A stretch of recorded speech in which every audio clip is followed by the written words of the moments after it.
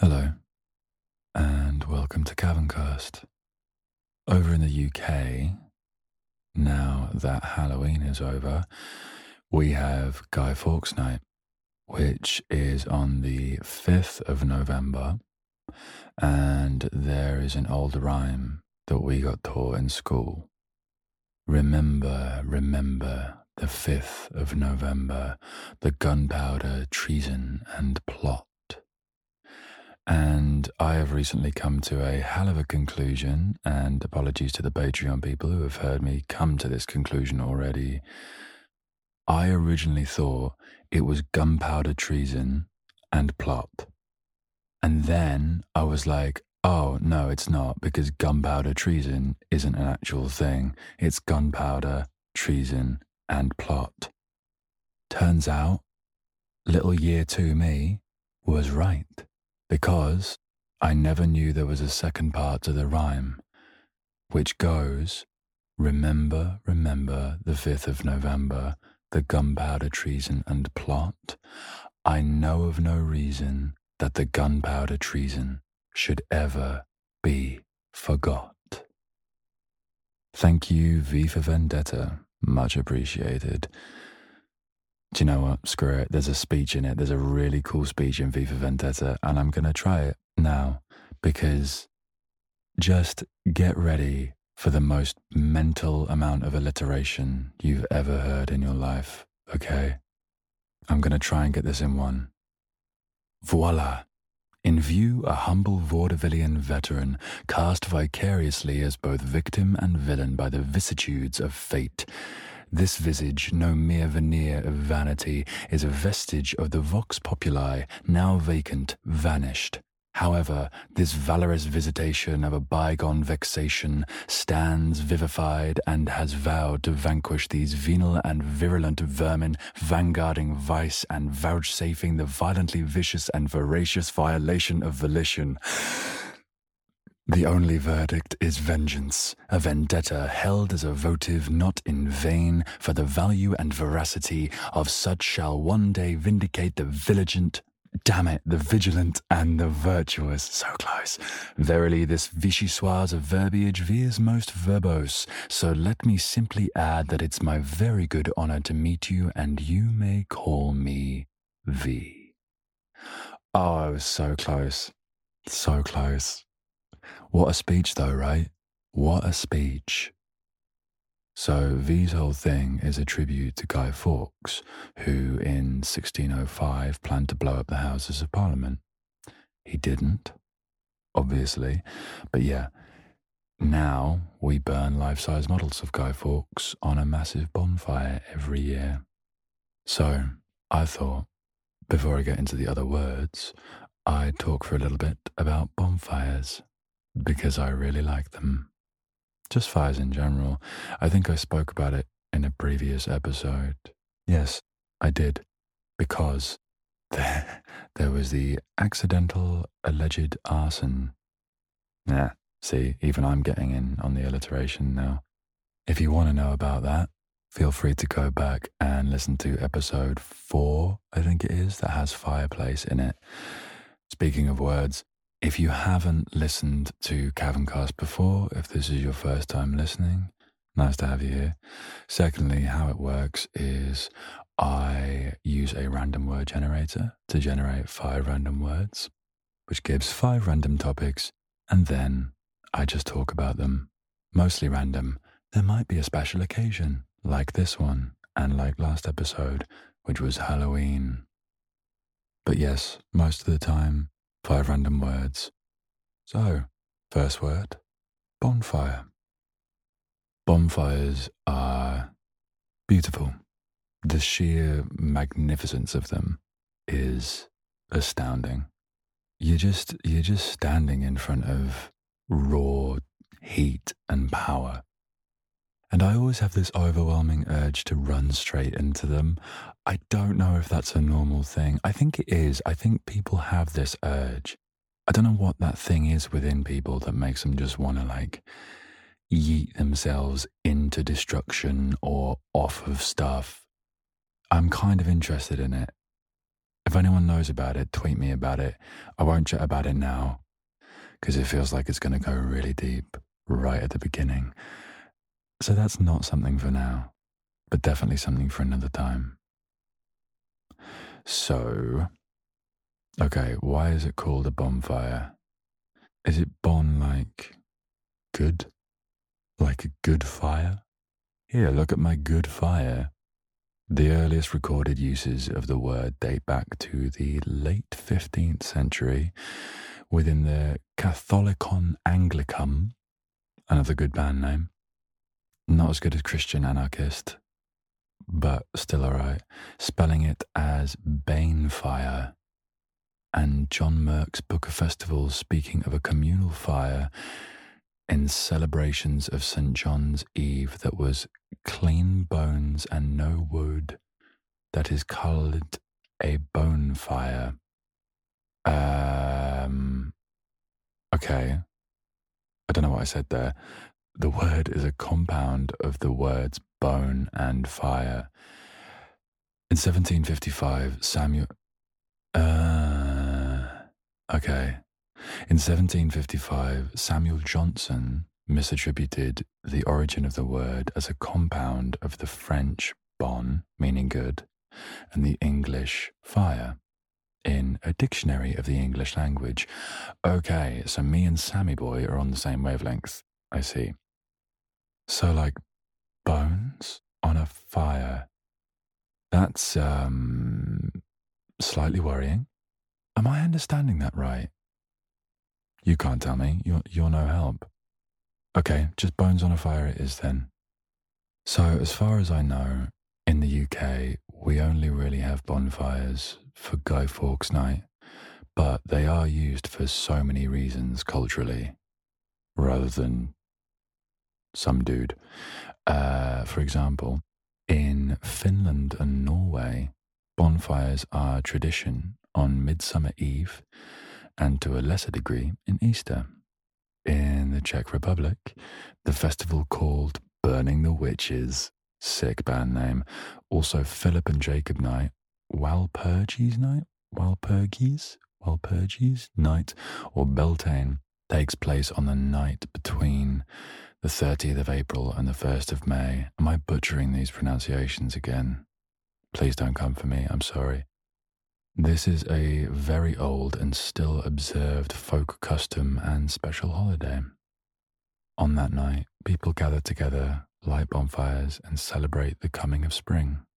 And in many places, people erect maypoles. In India, particularly in Punjab, people gather around a bonfire and eat peanuts and sweets during the festival of Lowry,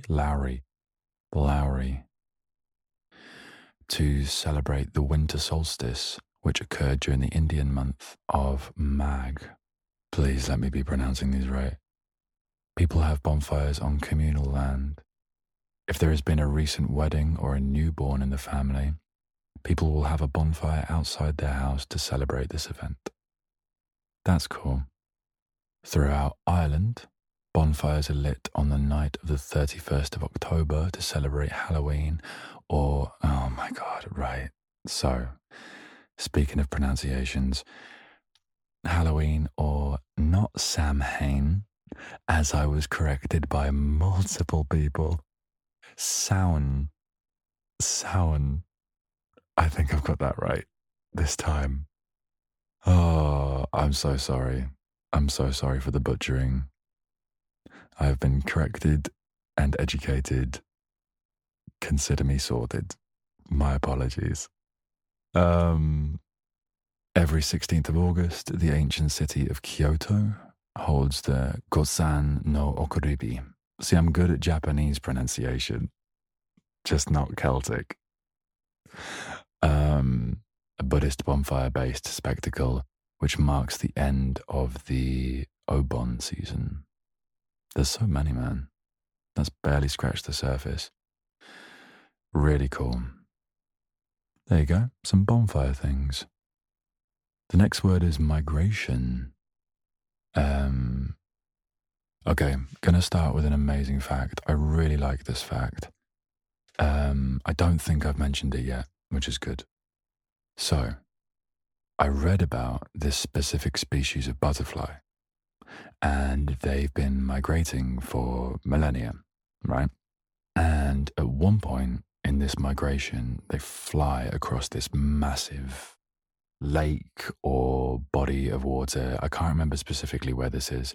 And when they hit a certain point somewhere over the middle of this lake, they just stop and start, like they just change direction and go sideways. And they go around in a massive curve instead of going straight forward as though there was something there. And it turns out that years ago, there used to be a mountain there that due to, nature, now isn't. But it's still like embedded in the butterfly's genetic code, I guess, that like, hey bro, you can't fly there. Big mountain, no bueno. You can't do it. Gotta go around. Sorry, pal. Even though it's not there and it doesn't exist. And this has sparked massive interest into how much can potentially be stored in genetic code and genetic memory.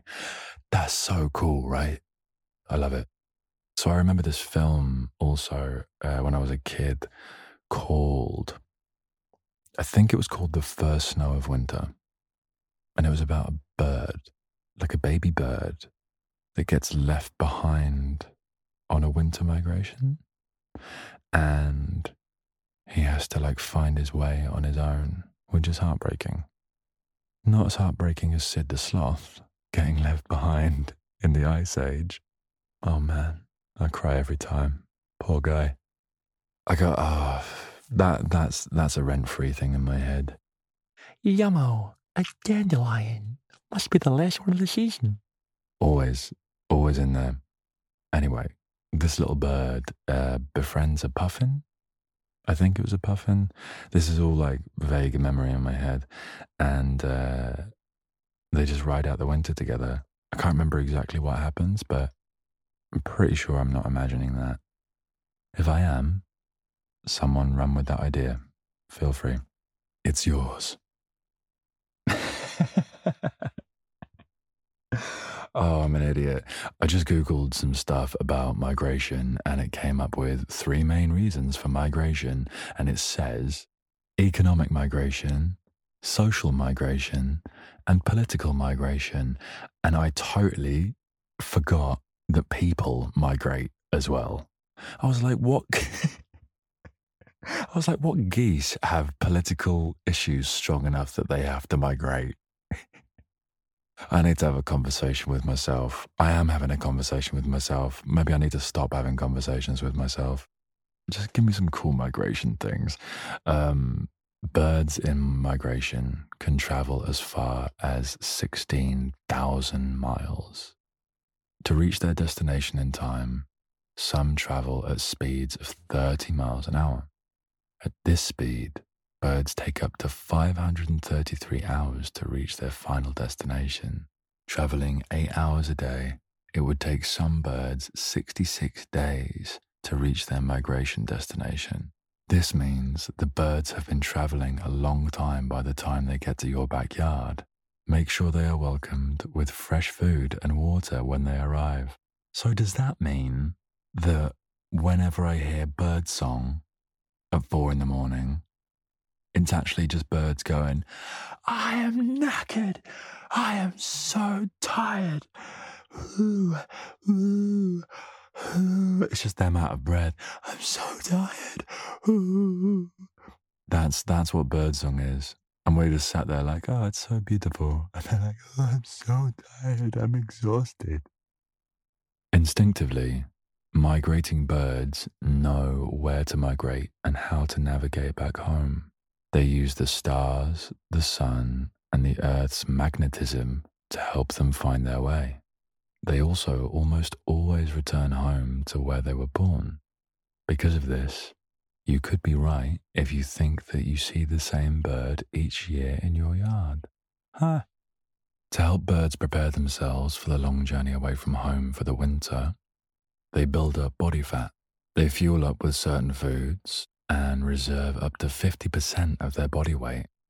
It is important to feed birds all year long, but especially when they return from migration and when they are preparing to leave for migration.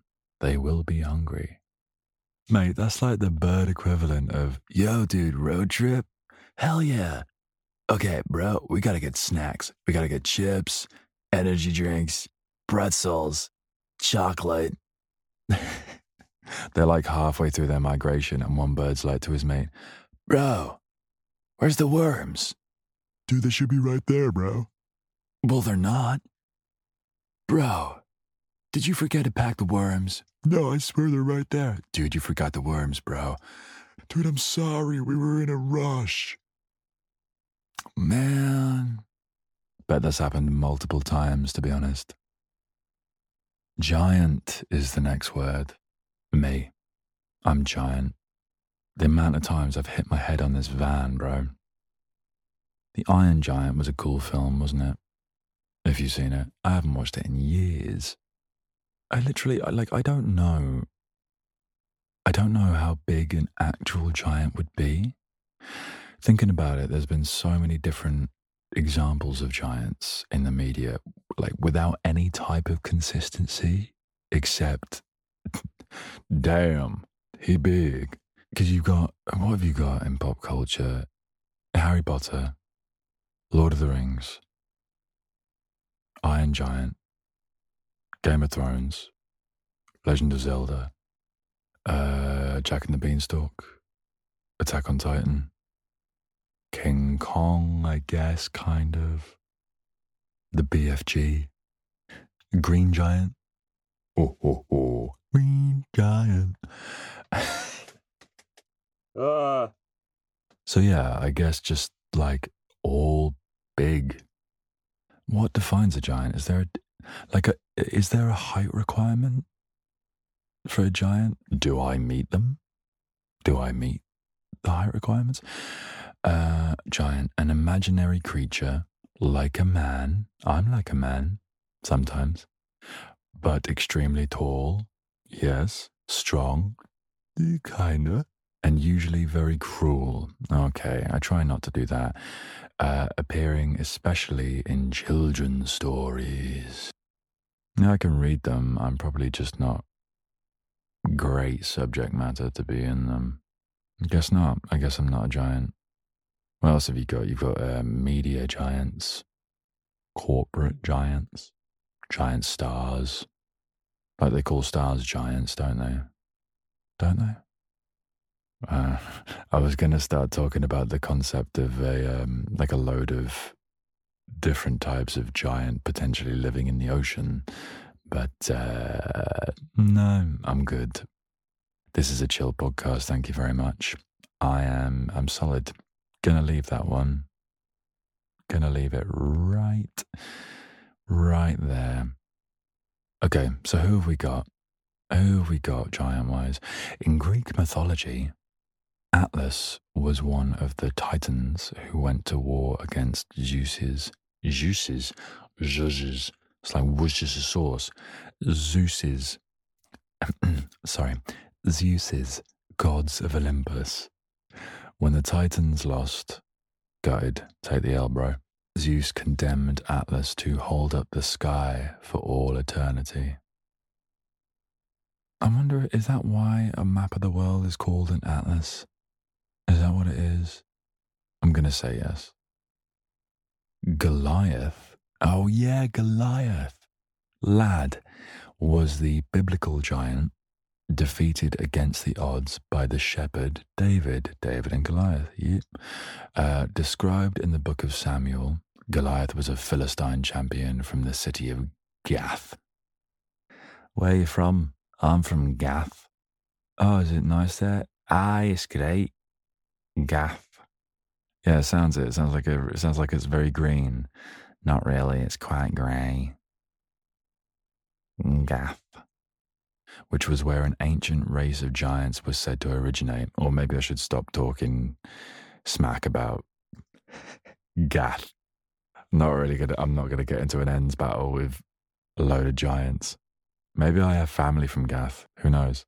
The exact size of Goliath is debated, but it seems he was either 6'8" or 9'7". 6'8"?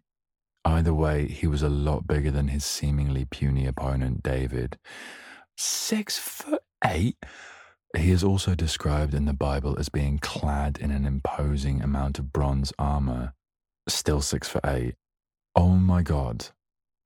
I thought Goliath was like non-human big. Well, I suppose if he was 9'7", then yeah, maybe. But like, just thinking he was like stupid big, not like a bit taller than me. Am I Goliath? Maybe I do have family in Gath. Who knows? Anyway, right, that's given me a complex now. Right, let's move on.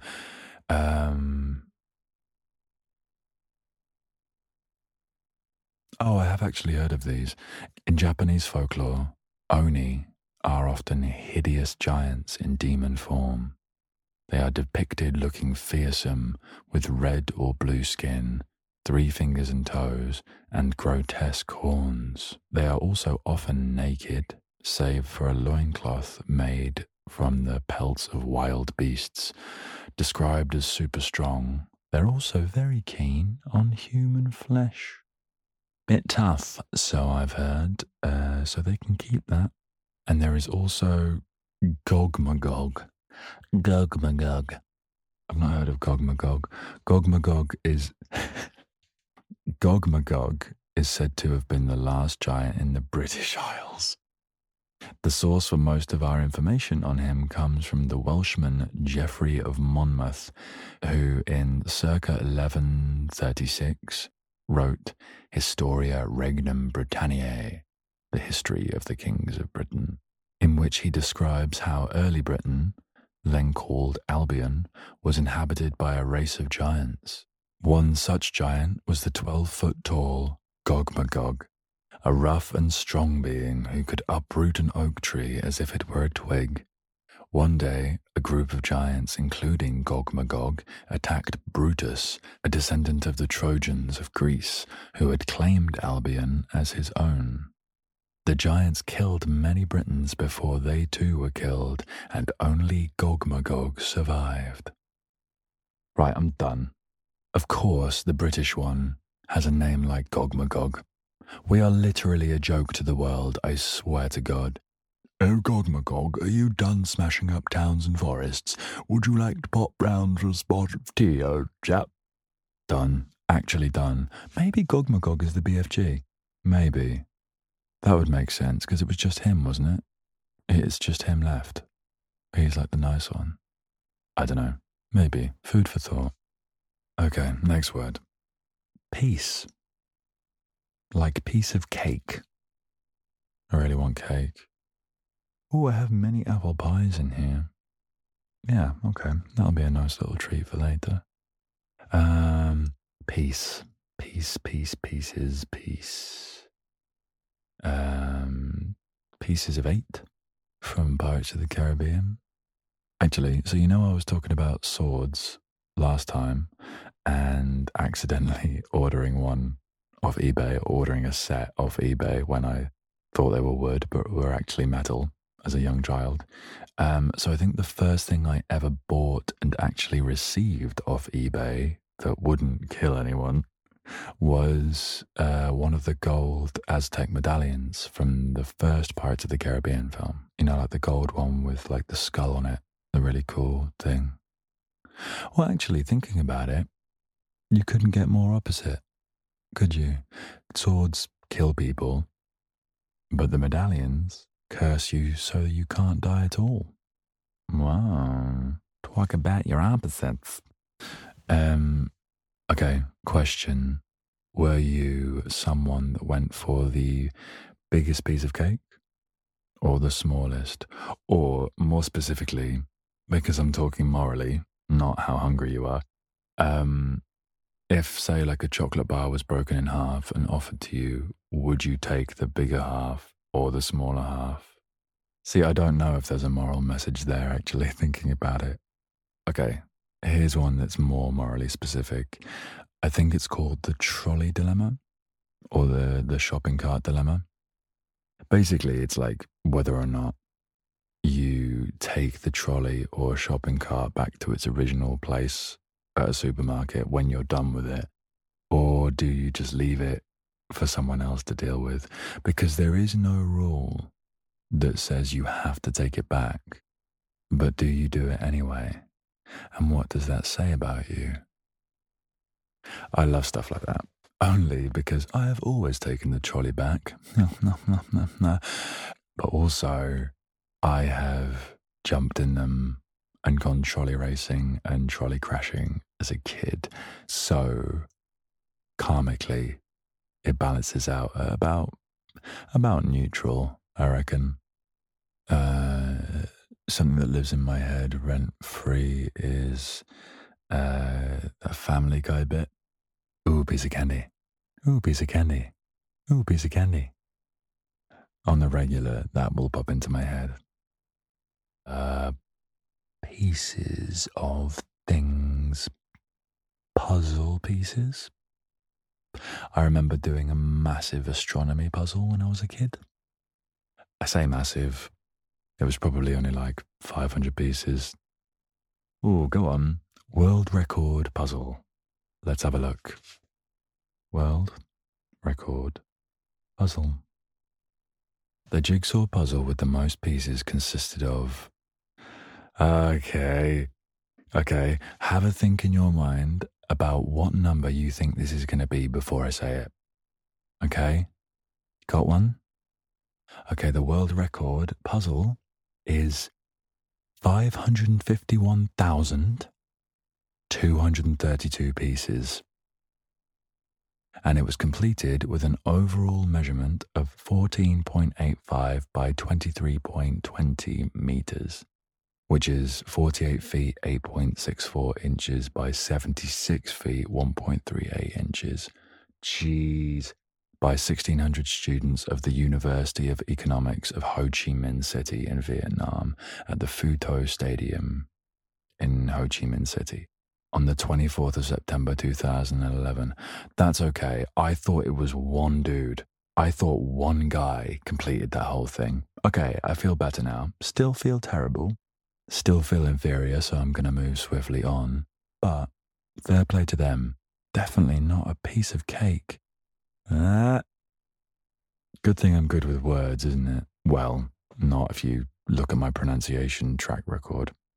The last word is bag. Get that bag. Fumble the bag. Bag of dirt. Oh no, it's jar of dirt, isn't it? I've got a jar of dirt. More Pirates of the Caribbean for you there. Just a little Pirates of the Caribbean reference. No biggie. Now, let me think about how I can talk more about the topic of bags. I, like everyone else... Okay, I can't keep that. I can't keep that accent up. I, like everyone else in the UK, probably has about like 50,000 10p shopping bags. Oh my God, no, I don't. I got rid of them. I got rid of them all. Wow. Yeah, I literally had like 4 years worth of bags stored up in my place in London because I didn't want to throw them away because environment. But then I found out you can take them to like a big supermarket, like a big Sainsbury's or whatever, and they literally have specific bins that you can put them in. So I went down there, but just before I moved out, with 4 massive rubbish bags full of smaller bags and spent a disproportionately long time disposing of them. It was quite a liberating feeling, actually. I'm going to try something. I'm going to tempt fate. The bag I currently have that I keep my stuff in, you know, like your daily bag. I've had the same one for like 6 years. Why am I doing this? And it hasn't broken. I can't believe it's never broken. I don't think it will ever break, to be honest. And there we go. Let's see what you got. This could be interesting. Let me report back soon. I trashed so many bags when I was at school, like backpacks, mostly because we'd use them as terrain to trick over when we were skating. It's probably why I never had a nice bag and just had cheap ones, because I'd just wreck them all the time. And we always used to just throw our bags in the air for no reason other than like, Mate, look how high I can throw my bag. let's play what's in my bag. I've got my bag here. What is in my bag? I have a Kind bar, dark chocolate, nuts and sea salt, 60% nuts, like me.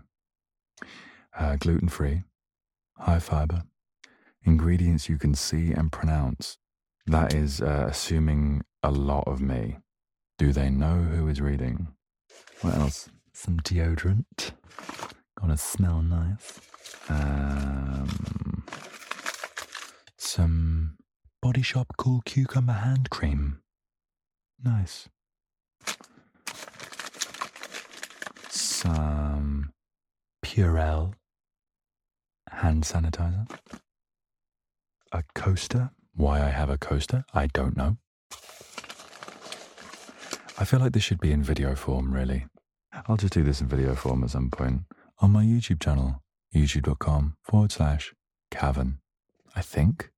Just YouTube Cavern and you'll find it. I'm sorry, I thought this would be more interesting. Eyeshadow, nail polish. So the front pouch is my emo pouch, apparently. Wow, this was riveting, wasn't it? No, that's literally it. There is nothing cooler in my bag because I don't have anything really with me anymore. All my cool stuff is in storage. I'll do a video and I'll get some cool stuff for you. So there you go. There's some stuff that was in my bag. I hope your life feels a little bit more complete now. Which it blatantly doesn't. But what I do hope is that as we draw to the end of this, is that you feel a little bit more chill than when we first started. Whatever you're doing, I hope you're feeling a bit calmer while doing it. Thank you for hanging out. If you want any more content and bonus episodes, you can find that on my Patreon, where the bonus episodes are available at all tiers, and all my socials are at Gavin Kingston. And with that, I will speak to you soon. Okay? Okay. Bye.